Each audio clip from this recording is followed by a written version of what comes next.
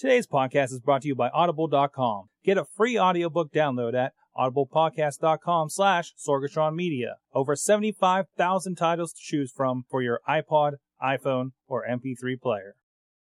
I'm getting awesome, you're getting awesome, we're getting awesome, yeah, that's what I said now. I'm getting awesome, you're getting awesome, we're getting awesome, yeah, that's what I said. Ladies and gentlemen, and welcome to the Awesome Cast Episode 5. We're glad you joined us. Welcome to the podcast where we talk about the tech and media stuff that we think's awesome, and we have really awesome guests. And of course, my co-host is here. Rob, how you doing today? We got you on video in old-timey fashion with the black and white, though. Old-timey. If I had known, I would have prepared and worn my ascot, maybe. And of course, our guest today is AJ Kofnick. Kofnick, sure. Kofnick? I don't know how to spell your name, so Yeah. Hey, you got it right. You got it right. There you go. You're an IT professional here and in the social media scene, of course. All around good guy. And you got an iPhone. I do. I do have an iPhone. And we'll be talking about that in a little bit. But first, let's get into all the news that entertains us, at least. Now, AJ, this is one that you dropped to me yesterday. Windows 8 plans leak. Numerous details revealed. Now you've already looked into this a good bit. What's going on with that? Pretty much what Microsoft is doing is they have realized that Apple has beaten them at their own game. So they have gone forward and they're basically tweaking Windows 7 into a newer version of an operating system, but they're not focusing on your standard you're not talking about your standard GUI. You're talking about laptops, slates, tablets, and really focusing on that and focusing on ways that you can help the consumer. In fact, the first slide that is in that presentation is it's basically breaking down Apple's model and how they go about getting the consumer to take the carrot, eat the blue pill, and go down the rabbit hole. And it's rather interesting that Microsoft literally calls out Apple and says, this is how to do it. Versus saying, hey, we're Microsoft, screw it. So I'm really excited to see what they're going to do with Windows 8. And looking at the pictures here on their site, there's actually even mock-ups of what look like iMac-ish Windows 8 machines, and even an app store. That's been kind of a buzz. And I really, a part of me is concerned with this, but part of me is actually kind of happy. What they're doing is they're building a Windows application store, very similar to the way the iPhone has an app store. So you would go online and I want to download, Microsoft Word. You go in the app store, you click buy app and it downloads Microsoft Word. Mm-hmm. But I'm hoping that it's optional and not mandatory that you get your applications through the App Store. One of the things that, and I kind of didn't really get into this last night when I was talking to you, but they show a reset, and I'm going to use that term in air quotes there, a reset, where, hey, my computer's running kind of slow. I hit the reset button. You have the option of blowing everything away back to a factory image or bringing it back to a factory image, but keeping all of your stuff. Oh, wow. And then it'll go out to the App Store and pull all of the applications that you've already downloaded from it and restore those applications to your machine. So I see benefits to it. I see distinct disadvantages to it. Mm-hmm. But this kind of goes back to the iPhone versus Android, where the iPhone is a curated app store, or you go on a website, versus Android, which allows you to side install things that aren't approved by Google, and Google doesn't really care because it's your phone. If you blow it up, it's your fault. Mm-hmm. So it kind of goes to this power user versus normal user mantra. And I think Microsoft is kind of saying, hey, Apple showed that you can put normal users into these sorts of things and not have to worry about placating the power users. They're just going to go with it. So I'm really interested to see what they do with Windows 8. Yeah, and of course this kind of goes along with, there's a lot of rumors saying that this iOS 4 that we've been seeing across all of Apple's devices is going to turn into an iOS 4 like on our Macs, our MacBooks, and everything. And this whole rise of the App Store across everything. So I can't see Windows going strictly the app route unless it's, maybe for specific devices like for netbooks or something. But I can't see, because I mean, it wasn't Ballmer on there talking about how their openness is why they've been so big.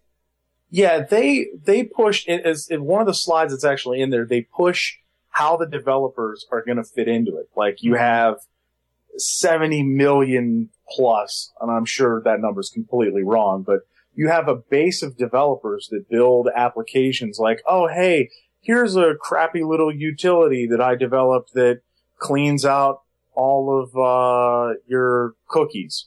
Or you have an application that is like a notepad but with some added features. Those sorts of developers, and then you have your student developers and you have your education developers, and they're trying to figure out a way to get them all to kind of coexist in not just in the general Windows sense, but also to have the App Store kind of be a easy way for these guys to get paid.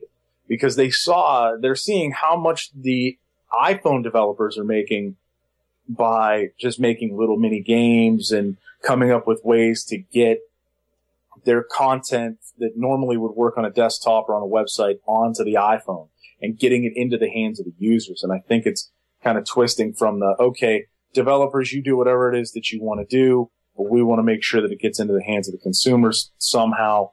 Now it's kind of saying Microsoft wants to go out and say, we put it on the store. It is a guaranteed good product. You're not going to get viruses. You're not going to get spyware. We have cleared it.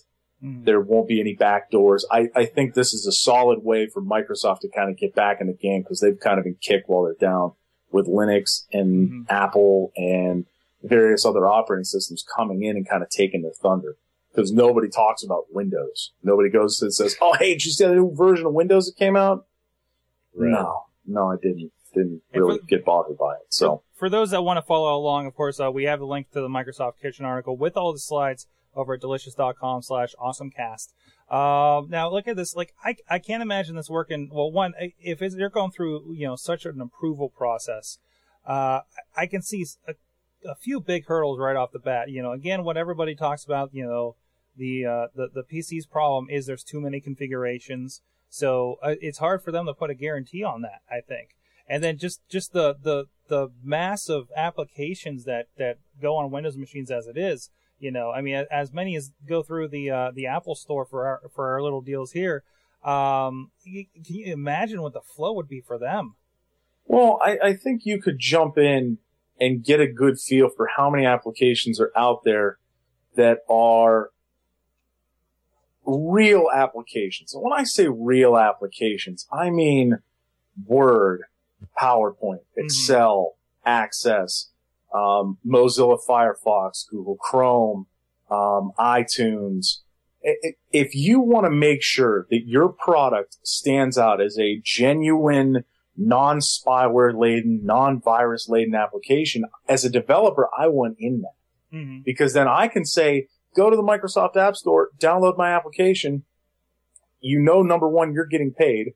Number two, that the user is going to feel comfortable downloading it versus, go to download.com and get it.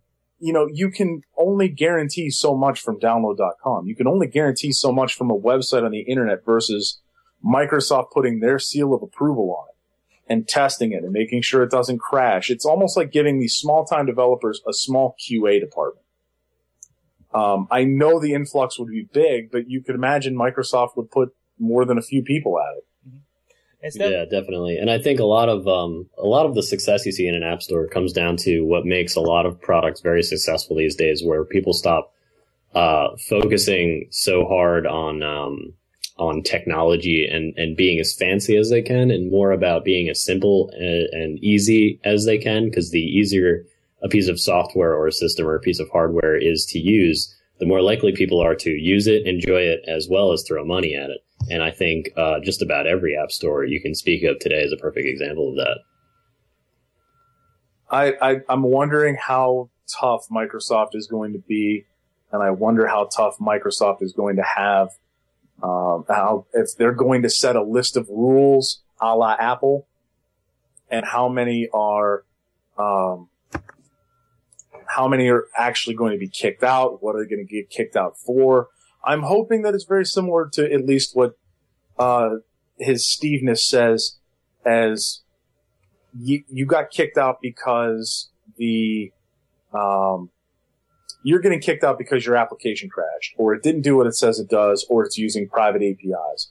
But right. I don't see the third one there, using private APIs, as being a problem for Microsoft, because they really don't care. But I hope that the process of getting approved means the PC isn't going to get destroyed by said application getting downloaded. Mm-hmm. That there isn't spyware, there isn't antivirus. And I don't think it has anything to do with the hardware so much as it has everything to do with Microsoft making sure that what you're downloading isn't such a piece of crap. Yeah, and I think it's going to be more along the lines of the sort of certification they rolled out when they started doing WHQL testing on drivers, where they were basically saying, like, you know, we don't support necessarily anything but WHQL drivers, and if you have a problem with something other than WHQL drivers, we cannot guarantee that you won't have a crappy experience with that piece of hardware. And what I'd like to see is them to apply, like, strictly that to software, and like you said, just be like, you know, you can trust our store, and be as simple as that. And that's what I'm really hoping to do, is they say, this is a piece of software. There isn't any antivirus in it, or there isn't any viruses in it. There isn't any spyware in it. It's just an application, and it's going to do what it says it does. And it doesn't have any backdoors in it. There should be at least some sort of code review to verify that there isn't any, like, oh, hey, VNC server, or, oh, hey, you know, remote control backdoor in the piece of software. I think that would go a long way to people like my dad, who could care less about what the code says in the background. They just care that they click a button and it does what it does. Excellent. Now, that's not all going on in the news, of course. Coming out of a conference, I forget the name of it this weekend, Google Me is stepping up, and looks like Google's trying to get in the Facebook game. So what have you guys read about this? I'm actually new to it myself. I only heard a little bit of it from Kevin Rose on Twitter this week. Yeah, Kevin Rose's announcement was kind of the big deal, because he had a little bit too much wine one night, and he mentioned it on Twitter, and then he was immediately contacted by Google and said, you need to take this down, which unfortunately completely, almost entirely vets what he said, which was that Google would be coming out with a social media competitor to Facebook. And I've been talking to a lot of people about this, and the way I see it is that, I mean, we needed an alternative. The biggest problem was, like, you know, when MySpace was terrible, we had Facebook to run to. When Facebook finally blew up and became popular, and your friends started going there, then it became a place to run to. And now people are kind of moored on Facebook without a really viable alternative. But the problem is that Google, as demonstrated with things like Wave and Buzz and even Gmail in its early days, they have a habit of rolling out software that is painfully designed by engineers, in that, like, if you were one of the developers, I bet you can use the heck out of that software. But when it comes to usability and plain and simple design, it's just entirely above their heads. Just like, I forget what his name was, but there was a guy who wrote a pretty epic blog post about why he left Google as a designer, because they wanted to test like 70 shades of the color blue to see which one was best. They just completely missed the point on everything. With an algorithm or something. Yeah, exactly. And they wanted to test it with an algorithm, which is like a key example of where they go wrong. You can't apply like that sort of math to everything. But they're certainly in a financial position to launch something very credible and very useful, They certainly have the manpower. They certainly have the brains, but it's a matter of them kind of changing a fumbling that we've seen over and over again. And if they can knock this out of the park and create something that meshes together all of your social networks in sort of a manner that Facebook does, but at the same time launch with a full consideration for your privacy, I think this could be a big player in the game of social media. I'd like to see what Buzz would have been had Buzz had the ability to update my other social networks. Like, I wanted to be able to update my Facebook. I wanted to be able to update my Twitter. I want to be able to throw things to a blog I don't have. These are the sorts of things that if Google put together the white stallion, the conglomeration of all of my social networks, that's what I want to see. But do they do they want to be just that kind of pass-through point at that point, or? I think they would still have the ability to have their own community. But as we saw with Facebook in the beginning, it was Facebook and Facebook alone, and then they turned it into an application platform, and you were able to put your Facebook stuff on Twitter, and Twitter was able to update your Facebook, and I was able to send email through Facebook, and I was able to post pictures on there and then link to them. And then I got my own Facebook address. And, I think if Google started small, as this is a community, but you can still update other places, they'd be all right. Literally, that's all they need to do is take Google Buzz and allow it to update other stuff first. Mm-hmm. And it needs to be able to update you on the go. And that's the problem with Google Wave, is that you would do something in Google Wave, and then a bunch of other people would jump in, and they'd all jump on top of it, but they would never come back. You wouldn't know about it until you manually signed in and saw it. That is the major problem with it. Which they have changed recently. Now they do have notifications. Yeah, they do, but it took so long to roll it out. And that was one of the first things. Day one. Yeah, that was one of the first things I noticed, because I was in Wave, and I'd update something, and then I'd get a Twitter message, and somebody would be like, "Oh, did you see the Wave?" What are you talking about? Oh, it didn't notify me. Oh, wait, it doesn't notify. Are you kidding me? It doesn't notify me when somebody tells me that there's something new in the Wave? That's just a plain oversight that's done by a company full of engineers. There's no easy way to live in Wave the way that apparently they did. I mean, and then Buzz is another example. It seemed with talking to them, everybody tested it internally, and were like, why wouldn't anybody not want this? So they opened it up to everybody, pretty much almost required it in Gmail. I know you could just, turn it off or not accept it, but it was just so right there in your face. And everybody was on it for a few days, and now I checked in there every time. I send my Google Reader stuff to it. And, I have a nice applet that I throw up on my blog. But other than that, it's everybody's Twitter feeds, 4 at a time and grouped together. It's not, there's no reason for it. I would love to see that to start as a social media hub. And then I get my Gmail in there. I get my Google Voice in there. Make it Google Me, as it sounds, should have my Google Mail, my Google Voice. It should have Buzz, Wave. It should start as my Google stuff, because Google's got a bazillion services. Yeah. That should be Google Me to start, and it should be able to update Twitter and Facebook and all these other social media sites, and then you could build the community out of that. Yeah, whereas MySpace and Facebook, I don't know how many times with artists and wrestlers for other shows, the only way to contact these people, even still sometimes today, is through MySpace mail, through the Facebook messages. They were a social platform first, and then people kind of started doing email on top of that platform. Where Google can definitely do, we are email first, and we can build everything on that, because there's your communication platform right there off the bat. And it's well established. I got my account in 2004, so I've had Gmail for 6 years. Yeah. So there's a lot of people with Gmail. You don't have to have the invites or anything like that anymore. You have your communication functionality. Bam, right there.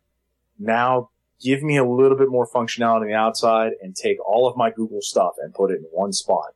And I think that's where you start And then you can start building in community features and picture posting. Well, oh wait, there's Picasa.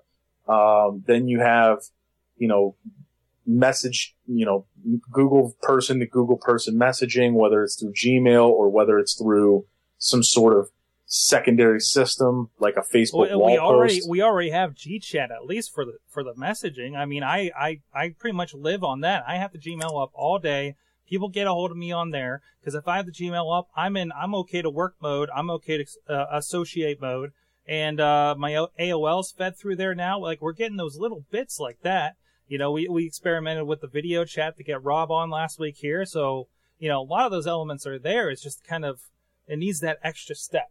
It needs the extra, what I would normally call the Apple polish. It needs the put together and the fit and finish to make it really nice to use versus, oh, hey, you can video chat in Gmail, you can video chat in Google Chat, and you can send an email at Gmail, and you can put your pictures on Picasa, and you can do this. Like, my account logs me into all of these things, but there's no place to put them all. And who knows, maybe we'll see a little bit of this when the whole Chrome OS thing comes out, since it's going to be built upon this, pretty much this having Google accounts everywhere, it seems. So, and also somebody who apparently is doing it right, as far as the social side of things, is Dig. They previewed their Dig 4 updates on Twit this week. Kevin Rose was on there. There's a video on here in our delicious links of a little bit of a publisher preview to see what's going on there. So have you guys looked into this? What do you think of it so far? I got in on the hour-long beta that they had opened up during the show the other day. And it's something that I've kind of been wanting in a sort of strange way. I don't know, because basically the point that Kevin made about launching Dig 4 was that there are certain people you follow and you want to know, the weird little details of their life. You want to know, like, say you want to follow Donald Trump and you want to know when he's buying a new wig. That's cool for you and that's something you're interested in. But then there's people who want to know when Donald Trump is making big business moves or something like that. What he's interested in the business specifically. And what Dig 4 has done is made it so you can follow people in the same sense that you follow people on Twitter and follow people on Tumblr and things like that. But they've taken something that was kind of an underlying feature that wasn't really supported in Dig, which was creating a feed of the people you follow and seeing what they're digging on dig.com with news and news articles and pieces of media they're interested in and bringing it to the top. So now when you log into the new Dig 4, which should launch in about a month, I think, you are presented with a list of people that, like, you can follow, you can look up your friends, things like that, just like signing up for Twitter. But then when you get to the main page, you're presented with a feed that isn't like the Dig homepage, but it is a feed of all the articles that your friends have dug. And so it creates an aggregation of links and websites that your friends are interested in a very simple, easy to manipulate and cultivate kind of way. Gee, that sounds like the friends on Google Reader, or maybe what Buzz was supposed to be to me a little bit, maybe. Right. I mean, sort of. It's basically the same Dig we knew before, but just a rearranging of how they display the news. Because, just because, the power of crowds and all that, but just because 200,000 other people dug something doesn't mean it's the thing that I necessarily really want to see on the front page. I'm more interested in like the industry people that I want to follow, the artists that I want to see what they're doing, what they're up to, who they're and the things that they're interested most in. And if I want those unique details, those social details, I go to Twitter. But if I want to see what they're reading and interacting with online, I go to Dig. I like the sound of this. It really, like, I've tried to get on. I've had the Dig button on my browser for a while. I just don't find much reason to use it. I mean, to me, I'm a Google Reader user. I hit share and it's already out, through one venue. I don't know how to share it through the Twitter and everything that I want to, so my bubble sees it. You know what I mean? And this seems like the answer to that. Instead of just digging it and it goes into the ether, it actually, it goes somewhere. It feels like. Can I pretend to be a social media expert here and coin a term? Sure. Crowdgregation. There you go. There you go. I'm now an expert. You can call me and I'll say that word to you. And at the next podcast, Pittsburgh leading a session in crowdgregation is AJ. Me. We'll sign you up right now. Wow. One of the other things that is a pretty big feature in Dig 4 is that each user now has a landing page instead of just having like a profile that shows the most recent things you dug. Like you, for instance, with Sorgatron Media, you'll be given, your user account could be, Sorg or Sorgatron or whatever, and people can go to dig.com/Sorg, and you will automatically have an aggregation of, say you have your shows submitting to Dig, just automatically spit a story up to Dig so people can dig it. And you will have a list of all the podcasts and all the shows that you interact with in. This is the part that got me excited a little bit was that you can subscribe pretty much as a publisher. I think like say if we put the Awesome Cast Wrestling Mayhem show on there, as soon as we post on and we put that we've posted, it puts it on there with one dig in the system for people to find right off the bat. And then this is the big thing if people like say Wired, instead of putting that dig button on there and trying to get all their users to push that dig button to push them to the top, they're already in the system automatically when they hit publish. That's fantastic. Exactly. That's great from a content creator's standpoint, like we are. So. Yep. But all right. I think was there anything else news-wise we wanted to make sure we covered before we get to our discussion? No, I think we're good. Then we'll be looking at registering awesomecast.xxx in the near future, I see. Oh yes. Wow. Yes. Hey. And Awesome Cast After Hours. And Awesome Cast in Chinese characters as well. Oh yes, we'll have to work on that. Yes. I know I can get some Japanese translations from some friends, but I'm not sure about the Chinese. So I bet it sounds awesome in Mandarin. Real quick. Awesome Cast. Real quick before we get to the break, I think AJ, you tossed me this one. Hulu Plus was announced today. Yes, Hulu Plus it's a very interesting idea, at least in my opinion. Hulu, normally the free, I'm going to go online and watch recent episodes of television site, has come out or will be coming out with the iPhone, iPad, Android, or no, they did not announce support for Android. So it's iPhone, iPad, and Xbox 360. PlayStation 3, and I think Vizio and Sony has internet-enabled TVs, and there's a couple internet-enabled Blu-ray players that are going to get this too. Other set-top boxes and stuff they're working on and some set-top boxes. But it's $10 a month, but you get more than what's currently on Hulu.com. So you, instead of getting like the last 3 episodes of The Office, you get the last 3 seasons of The Office. You can actually look this up. If you go to Hulu.com, they have a plus button in their bar at the top, like to the right, and it gives you a kind of a little bit of promotional rundown on us. You can go and request a preview. They have a free preview going on for limited signups. Yeah, so already submitted. Hoping I get my code. Basically, current seasons. At least the ones participating in this, you'll get the entire season. So like stuff like 30 Rock and House or entire season, this season available now. Whereas, what we said, last 3 to 5 episodes are maybe on there for all the rest of us freebies. As well as a big library. They show a lot of stuff that's entire series. All 9 seasons of X-Files, all 9 seasons of Special Victims Unit. The Office, all 6, all the Heroes, all the Desperate Housewives, Ally McBeal, randomly. Although I was looking at this list, and now I have the Netflix streaming. I'm already doing that on my Xbox. I have a Wii, pretty soon it's going to be on the iPhone, iPad if I had one. And a lot of these seasons, there are these series that I've seen on here, on their list at least, we'll see, what the final list looks like, are already available on there. I'm already watching Arrested Development. I'm running through 24, so I gotta say, it seems like a direct competition for that. And I'd be interested to see what other content goes above and beyond that.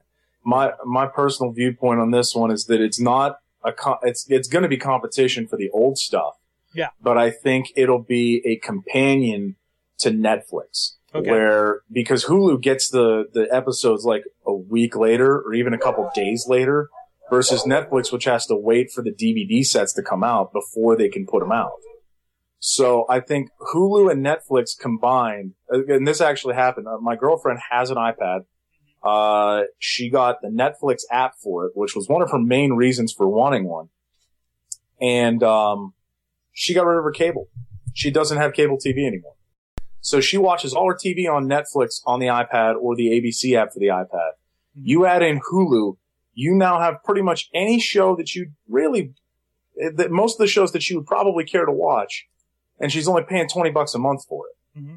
Versus paying $40 to Comcast or $40 or $50 to Verizon for Fios to get this sort of stuff. The only thing that stinks about that situation is for people like me, because I enjoy live sports a great deal, exactly. And neither Netflix nor Hulu can provide me with that. Exactly. ESPN has ESPN3, mm-hmm. which is phenomenal. Their coverage of the World Cup has been top notch. I've been really impressed with what ESPN has done. And I think you could probably work out how to get live sports, but I want to be able to watch the sports on my 47-inch TV in full HD and not have to worry about, my stream breaking down or the guy who's, got this thing hooked up to his, cable box, that thing breaking. I want to be able to watch it live and not have to worry about any of those things. Yeah. So to me, I'm still a TV subscriber, but maybe this is a little kick in the pants to the cable companies and the TV companies, and they say maybe we should offer a la carte services. It's definitely, and I'm another one that cut the cable for several months. I think I went from about April last year until maybe November, and it was again like it was live sports. It's Monday Night Raw is found nowhere on the internet, at least legally. Whereas, all the rest is the live football, you don't get the Monday Night Football, some of the other sports stuff. But yeah, it definitely, it's sweetening the deal. And if you drop $20 on the Hulu plus the Netflix, that covers most of your bases right there for sure. You're not going to run out of content to watch at that point. I'd like to see a Comcast or Verizon come out with okay, we'll give you internet and all of the sports channels for $50 a month. I'd do that in a heartbeat. You almost it wouldn't even be a question. You almost need that. All right, guys, I want to talk about real quick our sponsor before we talk about what we've been waiting for and showing off our nice shiny new iPhones on this show. Of course, we're sponsored here by Audible, audible.com. You can get a free audiobook at audiblepodcast.com/Sorgatron Media, of course. And I'll pull up the right copy here for you, the listeners of the Awesome Cast podcast. You already like listening stuff with your ears. You probably hate words like we do, all of us over on the Wrestling Mayhem show do. So why not check it out? They're offering a free audiobook download, free 14-day trial, no risk. You can cancel, get out of that service, and you can check out, while you're there, all the free content, not just the book that you've selected. There's a lot of fun stuff that we keep discovering every day over there. I'd like to put a pick out. I actually just started this today, In Defense of Food by Michael Pollan.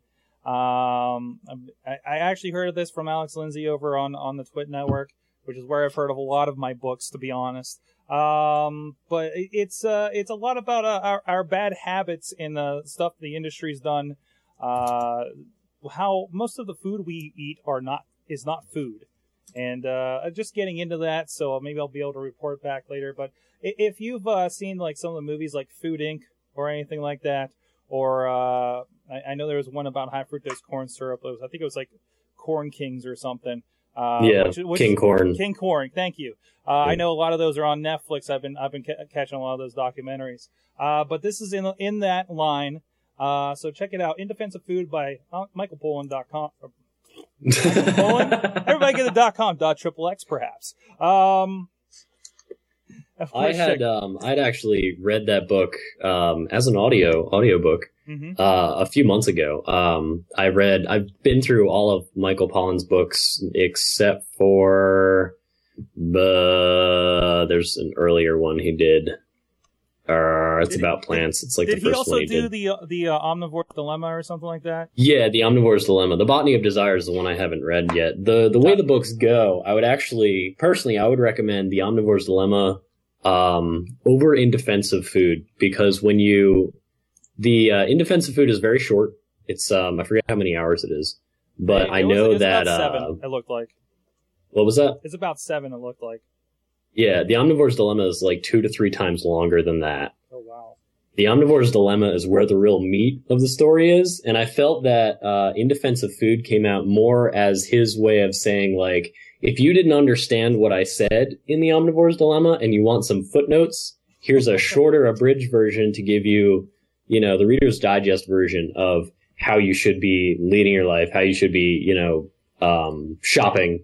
Don't eat anything your grandmother wouldn't recognize, things like that. But in the Omnivore's Dilemma, it's a much more journalistic approach. Mm-hmm. It's completely, it takes him, his dilemma is that, we want nutrients and science has told us this, but this is what's available in the supermarkets, and we have so much conflicting information, and society has created this incredible dilemma of the food that we get is not necessarily food, and all this big, huge mixture of questions that I can't really describe or get into.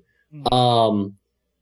But he goes through all the processes of breaking down that dilemma, as far as taking a look at what's actually contained in your fast food, and then going into, he goes to a corn farm. He goes to a Polyphase farm, which is a sustainable farm. And he talks with the farmers. He talks about the corn subsidies and why corn is the way it is, why corn is in everything that you eat, why processed foods are bad, why the chemical mixture that we came up with back in the 40s may have been the worst thing ever to happen to agriculture on this planet. And in the very end, he goes out hunting to catch his own food, to cap off the dilemma by eating a meal that he obtained entirely himself. And I recommend it to everybody. Whether you care or not, you should read this book. There you go. If it's free, hey, why not? It's audiblepodcast.com/Sorgatron Media. Go check that out, please. So it is show off time. I'll show off my 3GS running OS 4 that I've had for a couple of weeks. But you guys got the spiffier thing going on. Well, first, did you guys have any trouble finally? Oh, wait, there's AJ's got his up. Go and stick that up there again. Did you guys have any trouble acquiring your phones is the first question. Rob, go ahead. Rob. Okay, so I pre-ordered on the 15th with everybody else. Yeah. And gave them my money. Everything went through fine. But somehow my order, because there was, if you ordered from Apple and you ended up in the flurry of, oh God, where are our phones and who are they going to? That there's first shipment, which everybody got on the 24th. And then there's the secondary shipment, which people were told they weren't going to get until the middle of July. And somehow I ended up on that second shipment, even though up until about 1:00 in the morning on the 25th, when I went to apple.com, it said ships, delivers, June 24th, which was just really confusing. I felt like I was in limbo. And I'm like, you're not quite lying to me. And I waited for midnight to roll around just so I can say, okay, Apple, you're lying to me now. This is just mean. Just give me the news. Just tell me when it's going to come. That's all I wanted. So around 1:00 is when they updated my ship time. And then it said I wasn't going to get it until the 30th. But I did get a tracking number from FedEx that my phone was on the plane from Shenzhen. And then it ended up arriving on Monday. And I got it early. I had to go to FedEx and pick it up. And so now I have my new shiny iPhone. There it is. There it is.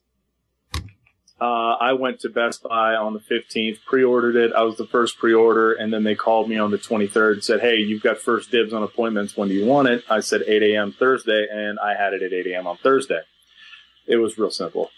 Funny part is, when everybody was freaking out, I can't get to Apple, I was telling people to go to Best Buy, and no one listened to me. Everybody was like, no, I want to go to Apple. The last 2 iPhone launches, Best Buy's had it first day, and no one ever goes there. There was actually a line outside of the Best Buy I went to. I'm not going to tell you which one because I'm not giving up my secret because I have a really slow Best Buy. There was a line of 6 people, and they were really mad because they were letting the pre-orders in first, obviously, but they were sitting there waiting for, like, they only had one computer to actually do the activations. And so they were doing them like one at a time, but I think probably by noon, the entire line had cleared out. And, I got in and they did mine. They swapped me over. And then in the process, screwed up the activation. I called up AT&T and AT&T went, oh, hey, they only did it like halfway through. Here you go. And they did it real quick and bam, I had my iPhone 4 activated and everything. And it was really easy.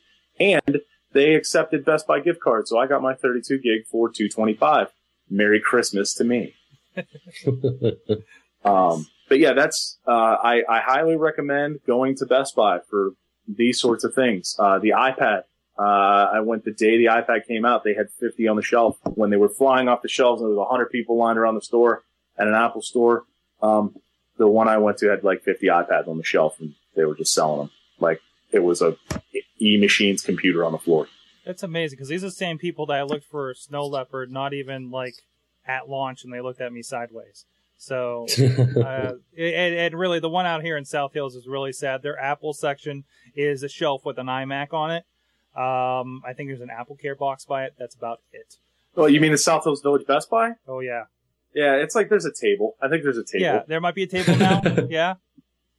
So, yeah. And that one, another one, there's a giant Apple logo. It looks like it's at least the table looks like it's a mini Apple store. You know, that's the point. They wanted to put like a little mini tiny Apple store in there. This is the one I go to doesn't have any of those sorts of things. No. The one I go to, it is like there's another where Max over there. Go, look at it, you know, and buy something better.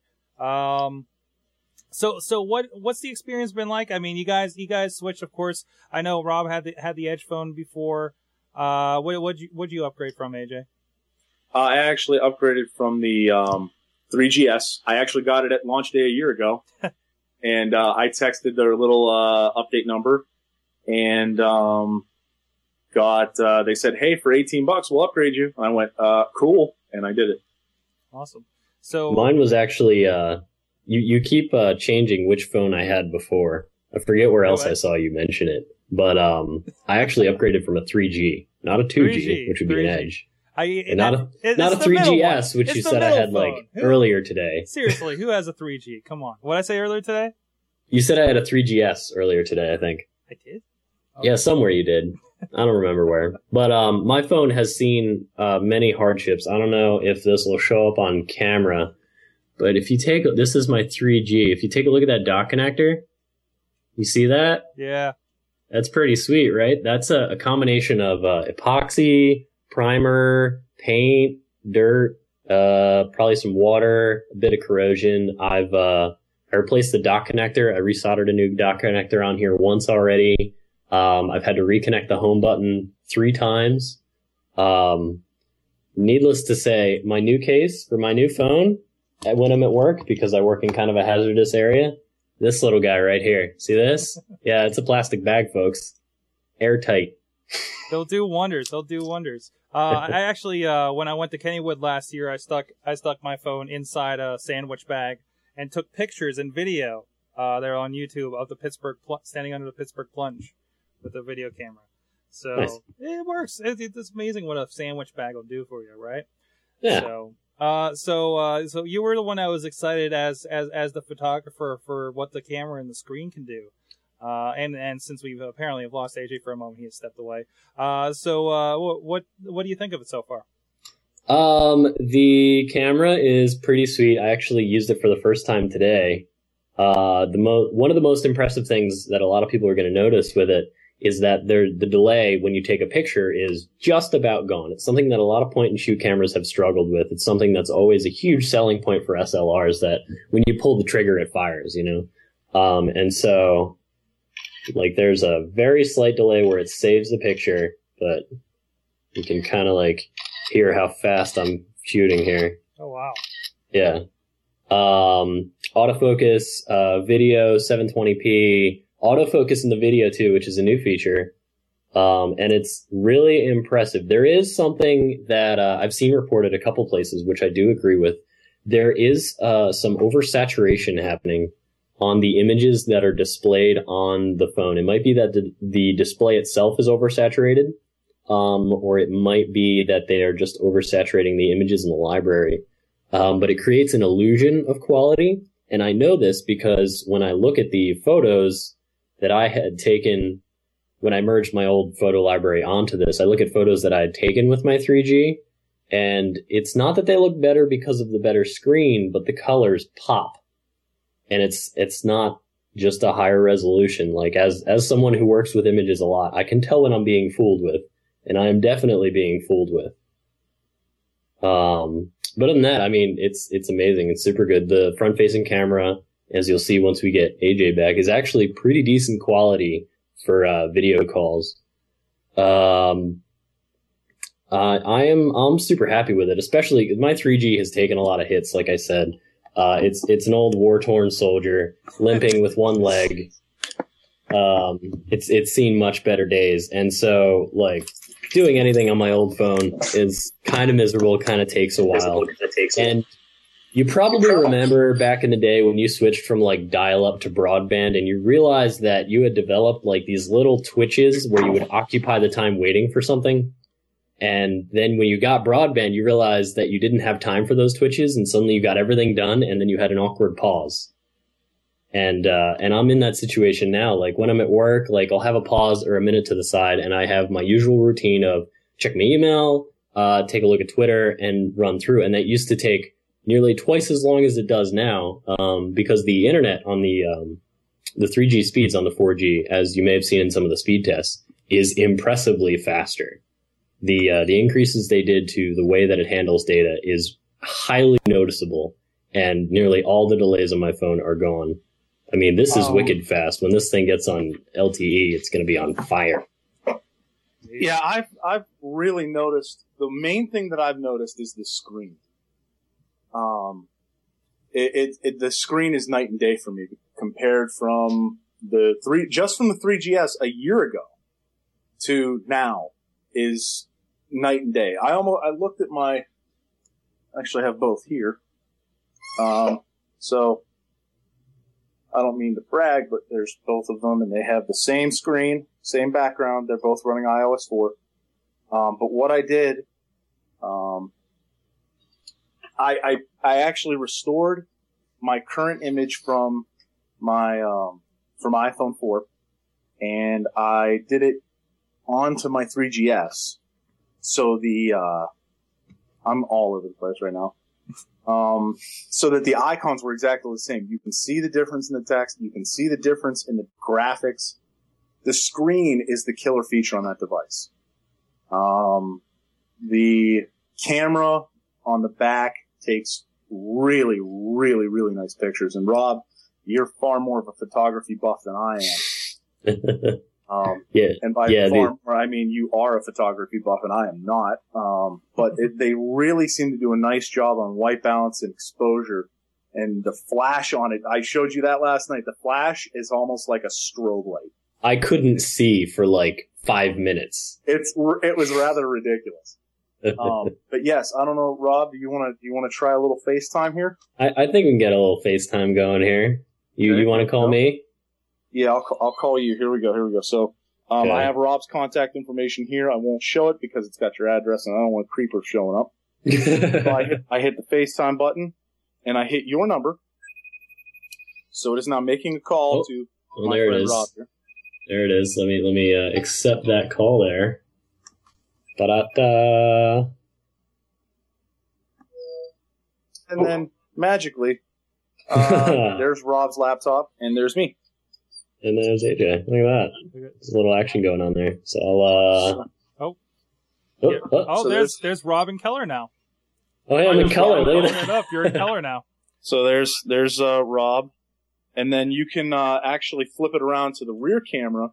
So it sees I'm showing Rob everything. Like there's my dog.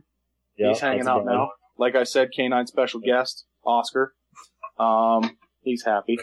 And, but yeah, you can flip it around. There's just one little button, flips around. The other thing that I really liked here was you can actually flick it and the little picture goes down to the bottom or to the left or right, whatever corner you look like you're flicking it to. Mm-hmm. And you can turn it to portrait, or you can turn it to landscape mode. So I'm now seeing Rob in landscape mode. My camera flips to landscape mode. It is literally, Rob and I sat down and tried to figure out the magic of the device last night. It pretty much seems like there's an activation process. You have to go turn it on. And it activates somehow. And what I'm guessing it does is that it takes your number and takes your information and puts it on Apple's server. So when you hit FaceTime and you hit their number, it knows what iPhone to go to. I'm pretty sure it's tying user accounts with phone numbers to the UDID, which is the unique identifier of each device. I like to think it works somehow like Bump does. Yeah, kind of, sort of, except you don't have to be in the same room. Yeah. Yeah. And you can, the Wi-Fi on it, you have to be on Wi-Fi. I did, rather clumsily thinking, hey, maybe AT&T isn't a bunch of jerks. I did try to do it on 3G last night to Rob. It didn't work. It just said, you're not on Wi-Fi. Sorry. So I'm guessing when Jailbreak comes out, we're going to have 3G video calling. There we go. There we go. And I think a very important point about about FaceTime, it was actually brought up by Patrick Behas a couple days ago, is that seems to be the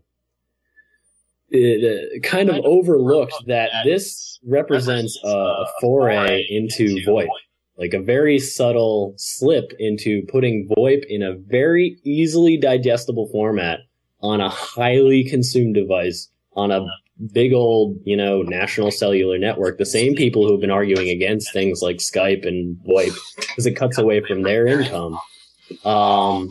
They produced this thing, which is so incredibly easy to use. Like, it blows my mind. Like, I giggle every time I use FaceTime. As somebody who's tried to use video calling and things like that over the years, like, yes, you can do it on other phones. It's nothing new. Nokia has done it before. There are plenty of other devices that support that. But nobody has made it this incredibly simple. 2 users, you don't have to sign up for anything besides the phone, and you're done. Turn it on, and you're good to go. It's literally one button away. This is something that you could buy for your grandma, and tell her, like, I was talking with AJ last night and saying, all you would have to do to get somebody to figure out how to video call is hand them the phone and say, it's called FaceTime. Go ahead and call me. Give them 5 minutes and you'll have them on the phone without a hitch. Absolutely. And it's that ease of use that makes this like a dead silent killer. I think that this represents something very, very big. And I think it's it has a lot bigger implications than just, chat roulette on the go. And you talk about how it's highly consumed. 1.7 million people already got these things over the weekend, if the numbers can be believed. And the applications people are already thinking about. Twit covering the live launch on Thursday. They sat right there with somebody with a new phone and had one in the studio and had them hooked up via FaceTime and comparing it to Skype right there on the spot. So the journalism implications of this, the apparently the phone sex implications, because we're already hearing about they're hiring girls to do FaceTime 900 calls, more or less.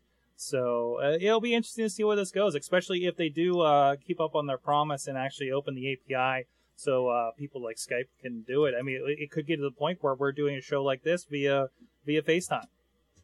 Yeah, definitely. I think the hardware is fully capable of it. I don't think that there's anything stopping Skype or Quick or Ustream or any of these other broadcasting, calling, communications type companies doing this, but I think it's going to come down to what is AT&T and what is Verizon and what is Vodafone and O2 and Orange and T-Mobile and Wind and all of these other carriers that carry the phone, Rogers, those sorts of companies.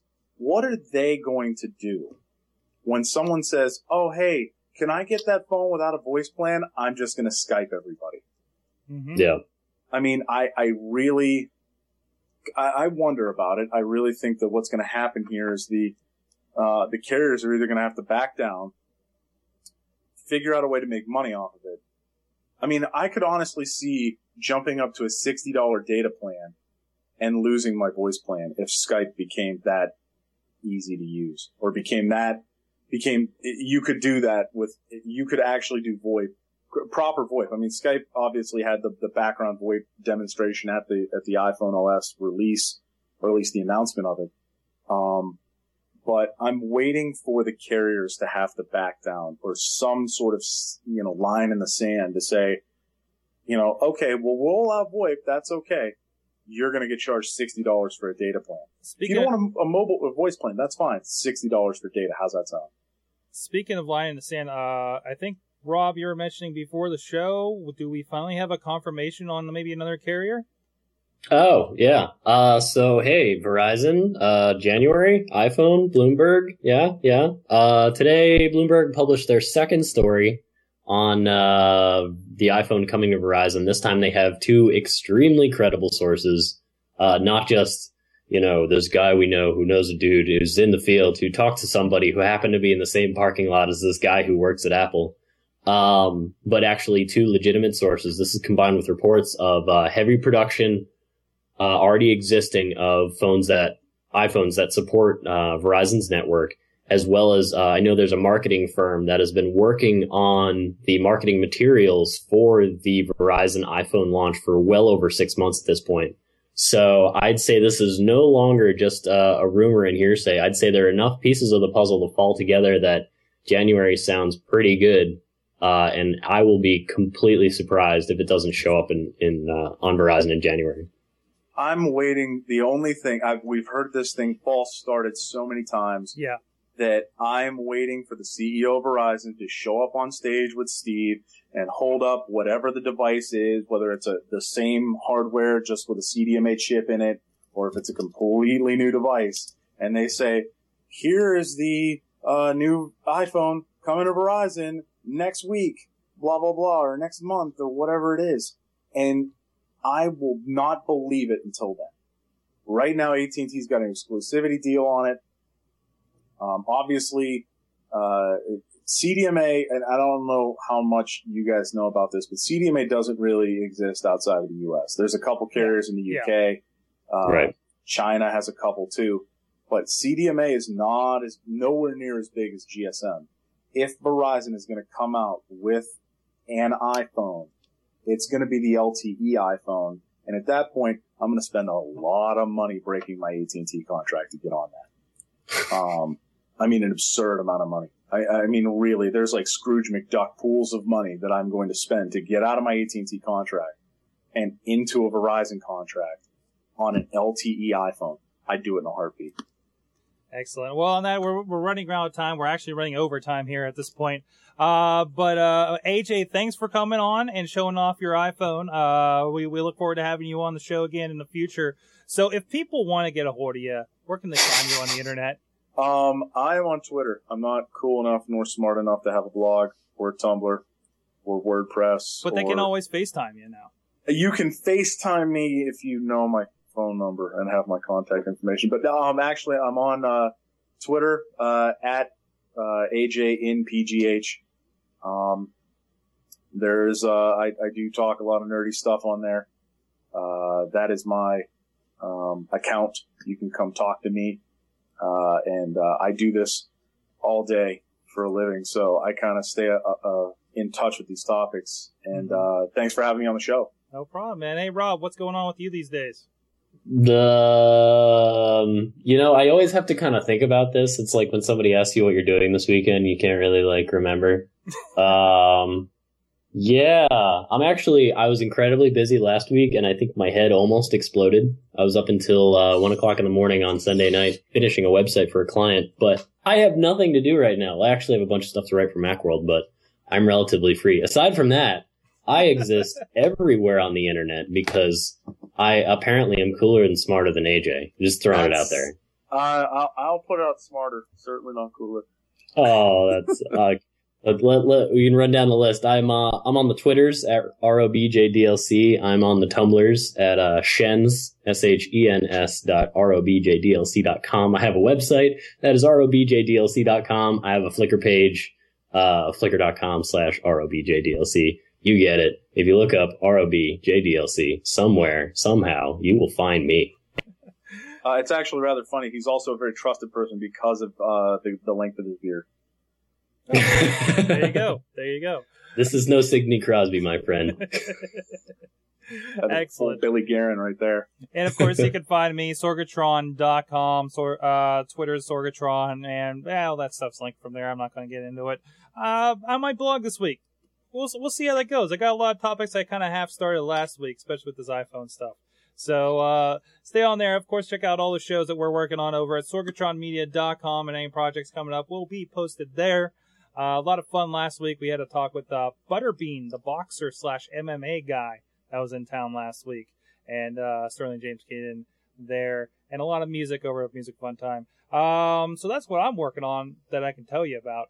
And of course, awesomecast.com to join us. We have the Delicious there with the links to all the stuff we talked about here, story related. What was our email? Yes. Contact at awesomecast.com for questions, comments, naked pictures, and concerns. Naked pictures? I'm in. There you go. Thanks again, AJ, Rob. A pleasure as always, and we'll see you guys next week for episode 6.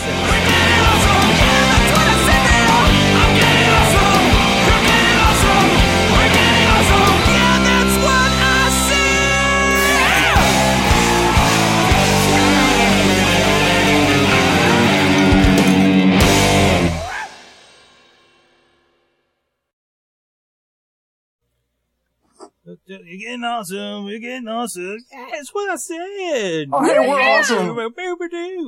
Ladies and gentlemen, welcome.